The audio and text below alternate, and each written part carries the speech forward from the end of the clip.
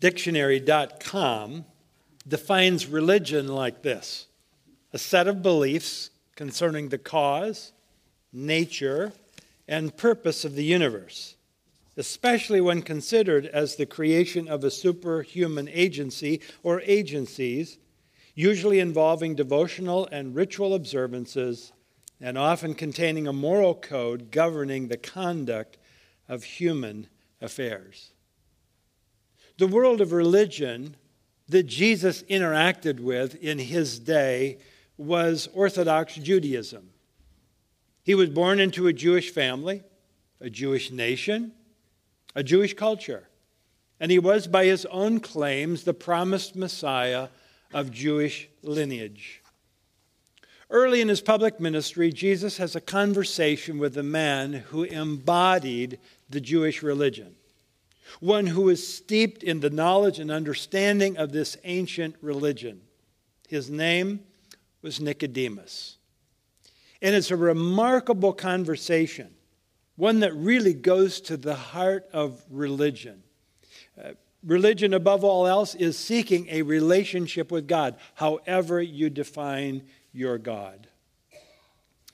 Having watched one of his favorite afternoon TV shows, the 5-year-old said to his mother and posed this question to her: if Batman is so smart, how come he wears his underwear over his clothes? Now, the question that begs asking as we look at this man Nicodemus today is this: if this man is so smart, if he's so religious, how come he can't understand what Jesus is saying? So go in your Bibles, if you would, to John chapter 3. If you want to grab a Bible in front of you, page 1129. John's Gospel, the fourth Gospel. This is where we will be in all of our messages on the conversations with Jesus. John chapter 3. Verse 1 tells us in the text about this man, about his identity. By the way, apart from this gospel, his name appears nowhere else in your New Testament. But we see three things right away about this man that form a very interesting profile. Look at verse 1. Now there was a man of the Pharisees named Nicodemus, a ruler of the Jews. And then just drop down to verse 10. Jesus answered him, "Are you the teacher of Israel, and yet you do not understand these things?" So look what we see about this man. First of all, he's a Pharisee. He's a strict observer of the scribal law. He's a strict ritualist whose life is made up of fastings and washings and legal observances and sacrifices and attendance in synagogue. This group of people, the Pharisees, were viewed as the most religious of people in this nation, in that culture. The Pharisees was a brotherhood of religious devotees. There were never more than 6,000 of them at any one time in Israel. In fact, it's said that there was a sect within the Pharisees called the Bleeding Pharisees. These were the super religious people. Because if they were walking down the street and they saw a woman coming the other way, they wouldn't even look at her. They raised their eyes to heaven. They kept running into buildings and were called Bleeding Pharisees. Many within this group would become Jesus' most fierce opponents and antagonists. The Pharisee. He also is a ruler of the Jews. That is, he was a member of the Sanhedrin. This is a court of 70 men who were, in essence, the supreme court of Israel. It was the most authoritative body of the Jewish people in Christ's time. So its members were well-born, they were well-educated, they were righteous, they were learned, they were zealous for the law. They were the leaders in religion. And then the last thing we notice in verse 10 is he's called the teacher of Israel. He may well have been the most distinguished, most popular expounder of law in his generation. So what we have in Nicodemus is the embodiment of everything that you could imagine necessary to be acceptable to God. He was Mr. Spiritual, Mr. Religious. If a poll had been taken of the 10 most influential men in Jerusalem, no doubt he would have been up near the top, if not at the top of that list. If any man could claim that he had arrived, it would be this one. If anyone could say they were acceptable to God because of their sincerity, because of their religious nature and their practices, it would be this fellow right here. So Jesus is coming up against the best that religion has to offer. And so he comes to Jesus by night. Now we have to wonder, why does he come at night? There's probably a couple of possibilities. One is out of fear. That there's fear of being seen. There's a fear of potentially damaging conclusions and assumptions that might be made about him going to this miracle worker who was a bit controversial. Second, it might have been out of necessity. It would provide the only time for these two men to be able to sit down face to face and have a conversation. I mean, they're both busy with their respective responsibilities and activities. This might have been the only time that would afford them the privacy that Nicodemus wanted to have this conversation. And so Nicodemus initiates the conversation with a courteous, some would even say flattering comment. Look at verse 2. Rabbi, we know that you are a teacher come from God, for no one can do those signs that you do unless God is with him. So he hails Jesus as a teacher from God. And so in a sense, Nicodemus is coming to Jesus as one teacher to teacher to talk about these things that are being said by him. Now it's apparent that he's not speaking only for himself. He says, teacher, we know. So he's really speaking about the collective, the corporate we here. And one more interesting thing, I think, in his opening remark is the relationship that he draws between signs and miracles and the presence of God's power. He's a smart guy. He's savvy. He's knowledgeable. And in response, Jesus gets right to the point. Verse 3, truly, truly, I say to you, unless one is born again, he cannot see the kingdom of heaven. Nicodemus, you have to be born again. I don't think in his wildest imagination, Nicodemus expected that answer. And so Nicodemus responds and he says, how can a man be born when he's old? Can he enter a second time into his mother's womb and be born? Leon Morris, a great commentator on this gospel, suggests that Nicodemus' response here is a case of hurt dignity. And so he writes, there are references to proselytes who entered the Jewish religion as being like children newborn. Nicodemus may have felt that the term appropriate to the Gentile as he entered the ranks of the chosen people was the last word that should be applied to one who was not only a Jew, but a Pharisee and a member of the Sanhedrin. So not liking the way the conversation is going, he chooses to misunderstand.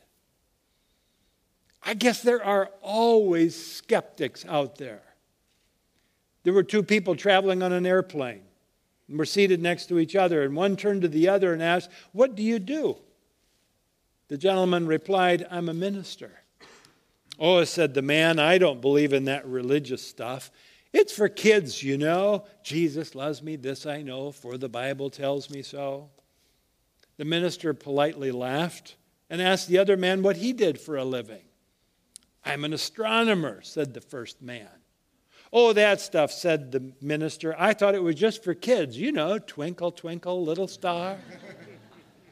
I guess there'll always be skeptics out there.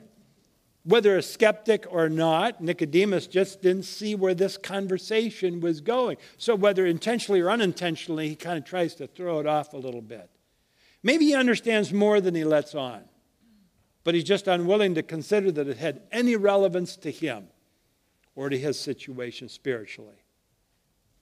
Have you noticed that people today don't like being told that they're sinners and need a Savior? It's an affront to their estimation of themselves. It challenges their belief that they're not accountable to anybody but themselves. It's an insult to what they consider to be their inherent goodness. And it often stands opposite of their religious or spiritual beliefs. Well, the dialogue goes on. Verse 5, Jesus says, "Truly, truly, I say to you, unless one is born of water and the Spirit, he cannot enter the kingdom of God. That which is born of the flesh is flesh, that which is born of the Spirit is spirit. Do not marvel that I said to you, you must be born again. The wind blows where it wishes, and you hear its sound, but you do not know where it comes from or where it goes. And so it is with everyone who is born of the Spirit."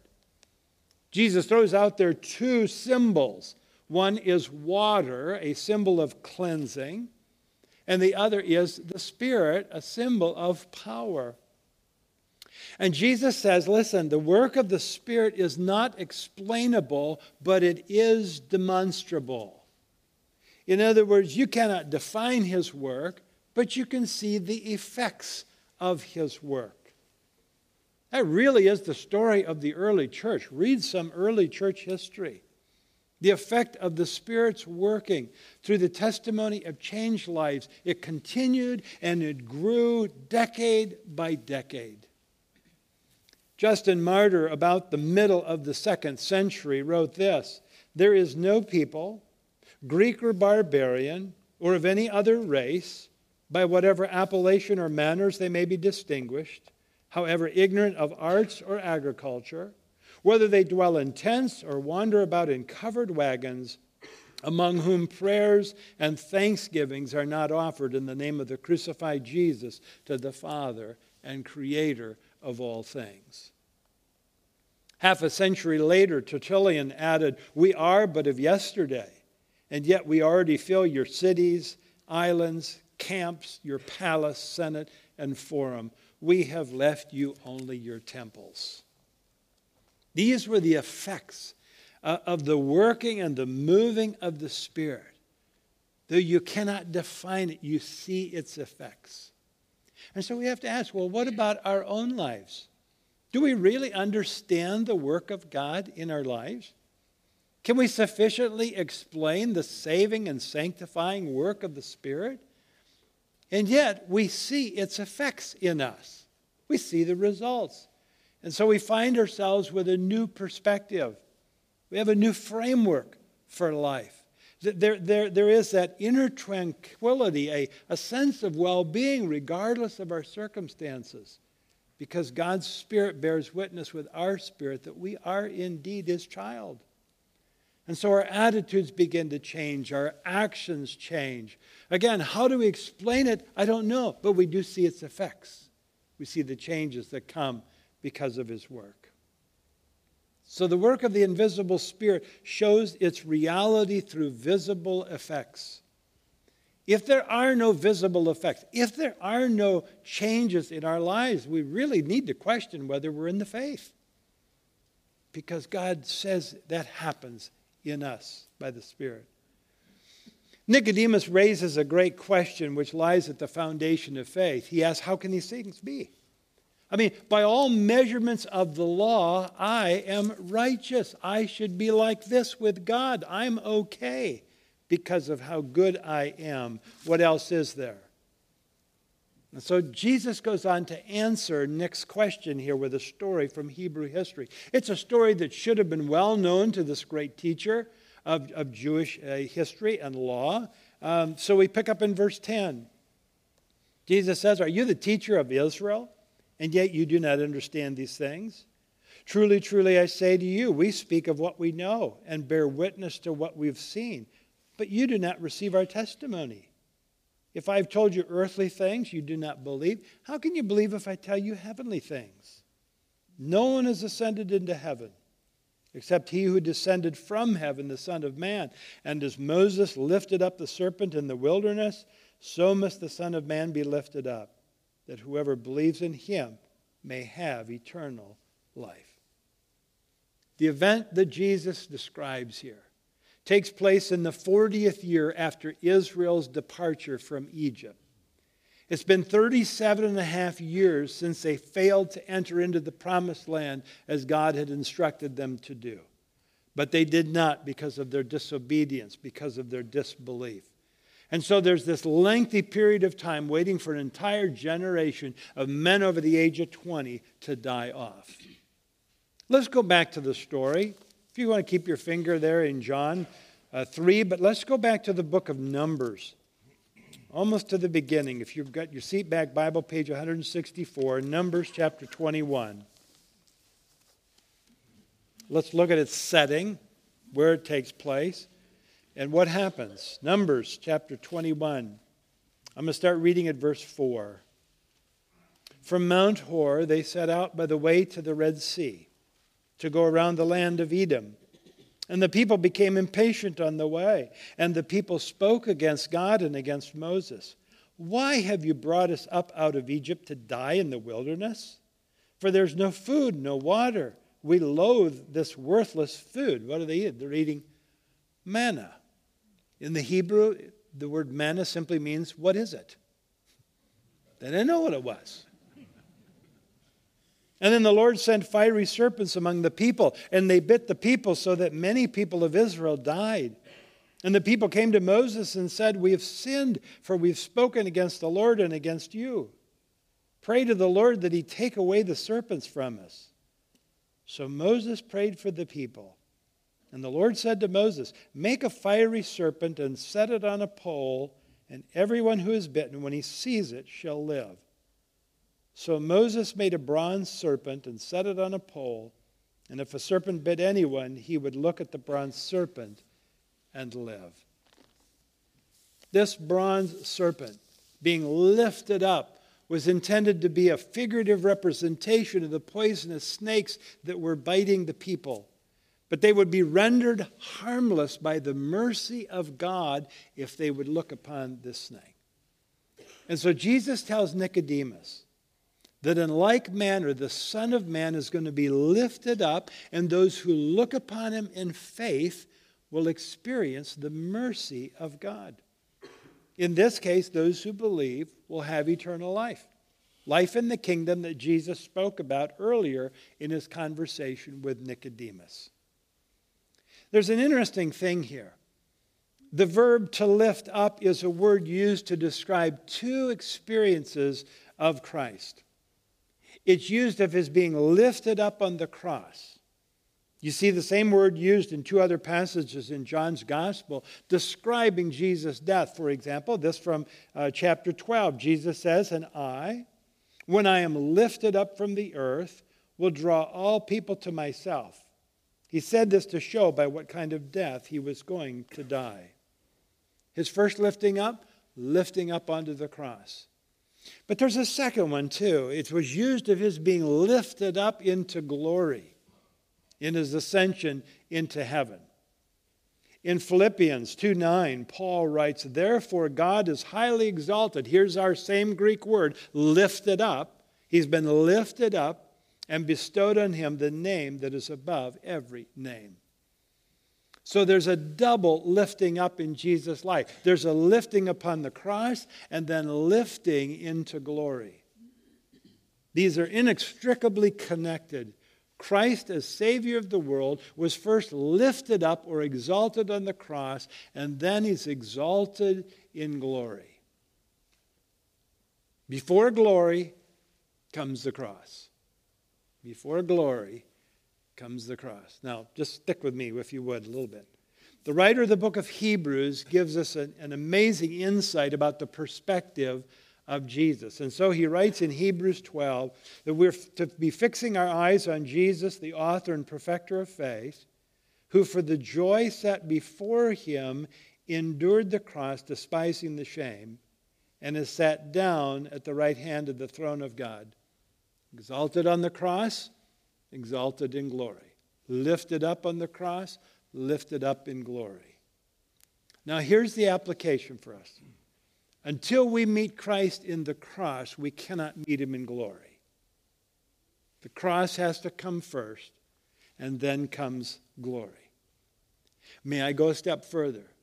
This is also to be our perspective when it comes to suffering. Paul writes in Romans 8, the Spirit himself bears witness with our spirit that we are children of God, and if children, then heirs, heirs of God and fellow heirs with Christ, provided we suffer with him in order that we may also be glorified with him. For I consider that the sufferings of this present time are not worth comparing with the glory that is to be revealed to us. First the cross, and then glory. Dr. Samuel Palmer Brooks was president of Baylor University from 1902 until his death in 1931. On his deathbed, he wrote a message to the senior class of 1931. And his writing has become immortal for Baylor students. Here's what he wrote. I stand on the border of mortal life, but I face eternal life. I look backward to the years of the past to see all pettiness, all triviality shrink into nothing and disappear. Adverse criticism has no meaning now. Only the worthwhile things, the constructive things that have been built for the good of mankind and the glory of God count now. There is beauty, there is joy, and there is laughter in life, as there ought to be. But remember, my students, not to regard lightly nor to ridicule the sacred things, those worthwhile things. Hold them dear, cherish them, for they alone will sustain you in the end. And remember, too, that only through work and ofttimes through hardships may they be attained. But the compensation of blessing and sweetness at the last will glorify every hour of work and every heartache from hardship. You see, suffering must be put in the context of God's sovereignty. Not setting aside his gracious love, but taking it into account with a focus on the greater glory that's to come. Again, sometimes we're tempted to see that as a cop-out, but if we do not focus on the glory ahead, we don't have a framework to deal with the things that come into our lives here. Because this life will often kick us in the teeth. We'll hit a blow. It's painful. We suffer. But we have a greater glory that's coming. We must always remember that.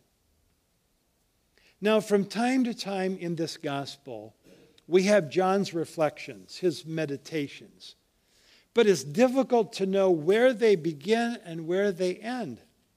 In the original language of the Greek New Testament, they didn't use quotation marks. They weren't even so thoughtful to put Jesus' words in red ink. They didn't do that. And so it's most likely in this text in John 3 that Jesus' words end with verse 15. And then beginning with verse 16, the Apostle John is adding his reflections, inspired by the Holy Spirit, but thinking back over to the conversation that Jesus has had with Nicodemus. Why do I say that? Well, first of all, the death on the cross appears to be spoken of in the past when we come starting at verse 16. And there are stylistic indications that these are John's words. This is the way that he expressed himself. And so as John records these words of Jesus concerning his death, he's led to add some reflections of his own on the subject. And what he has to say might be summarized in three phrases: the love of God, the mission of Christ, and the response of man. As Chris mentioned earlier, we have this most beloved and probably most familiar verse out of the whole Bible that comes in John 3:16, "For God so loved the world that he gave his only Son, that whoever believes in him should not perish but have eternal life." Think about all that verse encompasses. It encompasses the initiative of God, the mercy of God, the grace of God, the unconditional love of God, the compassion of God, the saving power of God, all in that one little verse. Some have divided this verse into parts like this one: God's grace, for God so loved the world; God's gift, that he gave his only begotten Son; God's gospel, that whoever believes in him should not perish; God's glory, but have eternal life. Someone else has looked at John 3:16 in this way: because his nature is love, God loved the world. Because God loved, God gave. Because God gave, his Son died. Because the Son died, God's justice is satisfied. Because God's justice is satisfied, God can forgive. Because God can forgive, man can believe. And because man believed, he can have eternal life. For God so loved the world. Now, when we see the mission of Christ, look at verse 17. John writes, "For God did not send his Son into the world to condemn the world, but in order that the world might be saved through him." In other words, his mission is one of salvation, not judgment. Oh, judgment is going to come later. In fact, in John chapter 5, John records Jesus as saying that the Father has committed all judgment into his hands. It's just that the purpose of his first coming was to bring salvation. His mission had a destination across outside of Jerusalem where he would bear the sins of the world. But judgment will be the order of the day in his second coming. It's a frightening picture of the day when he will come to execute justice and to punish evildoers. Now, John goes on to add a present tense reality to this in verses 18 to 21. Verse 18, "Whoever believes in him is not condemned, but whoever does not believe is condemned already because he's not believed in the name of the only Son of God." There are two possible responses, John says here, to Jesus and to his word and to his work. One is rejection. And John says that those who do not believe have been judged already. You live under the judgment of God. The day is going to come for the execution of the sentence. But if you're here today and don't know Christ, you're judged already. You are living under the condemnation and judgment of a holy and righteous God, whether you know it or not. A politician awoke after an operation, found the curtains in the hospital room drawn. "Why are the curtains closed?" he asked the nurse. "Is it nighttime already?" "No," the nurse replied, "but there's a fire across the street, and we didn't want you to wake up and think the operation was unsuccessful." Now, we may laugh at that, but there are awful consequences to one that doesn't believe in Christ. His judgment will come. Now, the other side of it is acceptance. If you've trusted in Christ, you should not fear God or the future. In his first epistle, John writes that perfect love casts out fear. The Bible teaches very clearly that when you believe in Christ, you pass out of death into life. You pass out of the kingdom of Satan into the kingdom of Christ. You will never be judged for salvation. I tell you that on the authority of God's word. If you've truly believed in Christ, you're trusting in him for salvation, you will never be judged for your sins. All of your sins were dealt with at the cross. They are all forgiven. Now, there will be a judgment for believers, but it'll be a judgment on what we've done on earth to see whether we receive eternal rewards or not. But you will never come into judgment regarding your eternal destiny. Now, not only does John say that this truth shapes our future destiny, it should also shape our present perspective. So look at verses 19 to 21. John says, "And this is the judgment. The light has come into the world, and people love the darkness rather than the light, because their works were evil. For everyone who does wicked things hates the light, and does not come to the light, lest his works should be exposed. But whoever does what is true comes to the light, so that it may be clearly seen that his works have been carried out in God." In other words, John says that we should not fear coming to God even when we know our lives are not right. Because we still blow it, don't we? We still sin. There's not a person here that's sinless even after we come to Christ. But we have the confidence of our eternal destiny. Our relationship with God is secure. And so even when we know we've been in the wrong, we dare come to the one who is the light, because he is one that has fully accepted us. And we have the assurance of God's abundant mercy, bountiful forgiveness. But we do what John the Apostle describes and exhorts us to in his first epistle. He says, if we confess our sins, and that word confess simply means to agree. It means to say the same thing as God does. It is to say that the sin that I've committed is sin. It's wrong. Okay? There's no rationalization. There's no spiritualization. There's no trying to make something up. I just come face to face with my sin as God points it out, and I say, God, I agree with you. What I did, what I said, what I thought is wrong. And then it says that when we do that, he's faithful and righteous to forgive our sins and to cleanse us from all unrighteousness. Now, this is written to believers. This is for those of us that are Christians. Does that mean that God waits to forgive me? No, let me suggest this to you. When we confess our sins, we make real in our condition what God already says is true in our position. In other words, there are all these things. I'm totally forgiven of my sins when I come to faith in Christ. But now what I do is I make it real in my experience when I simply agree with God about my sin.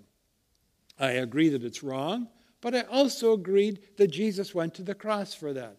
I also agree with him that that sin is forgiven.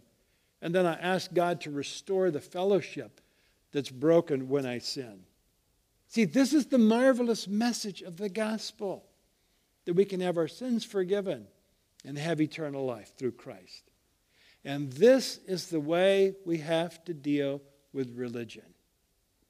Because the best of religion cannot bridge that gap to God. There's no way that any religion can make you acceptable to God. It's only in a relationship that comes because of what Jesus did. Because Jesus did and does what religion cannot do.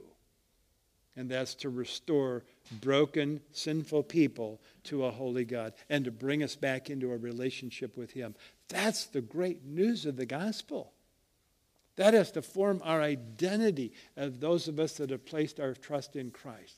This is the wonderful news for us and the wonderful news that we have for other people around us. Would you join me in prayer?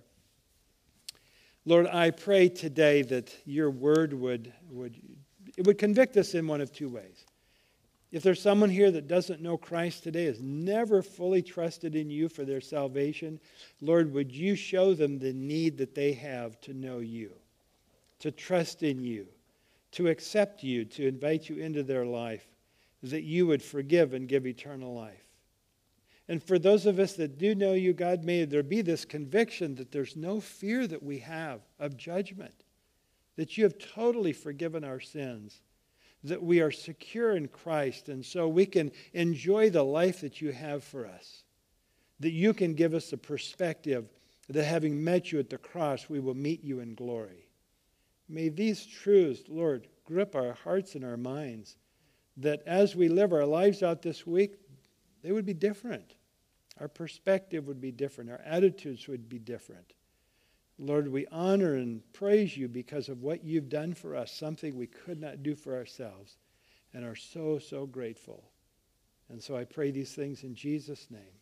Amen.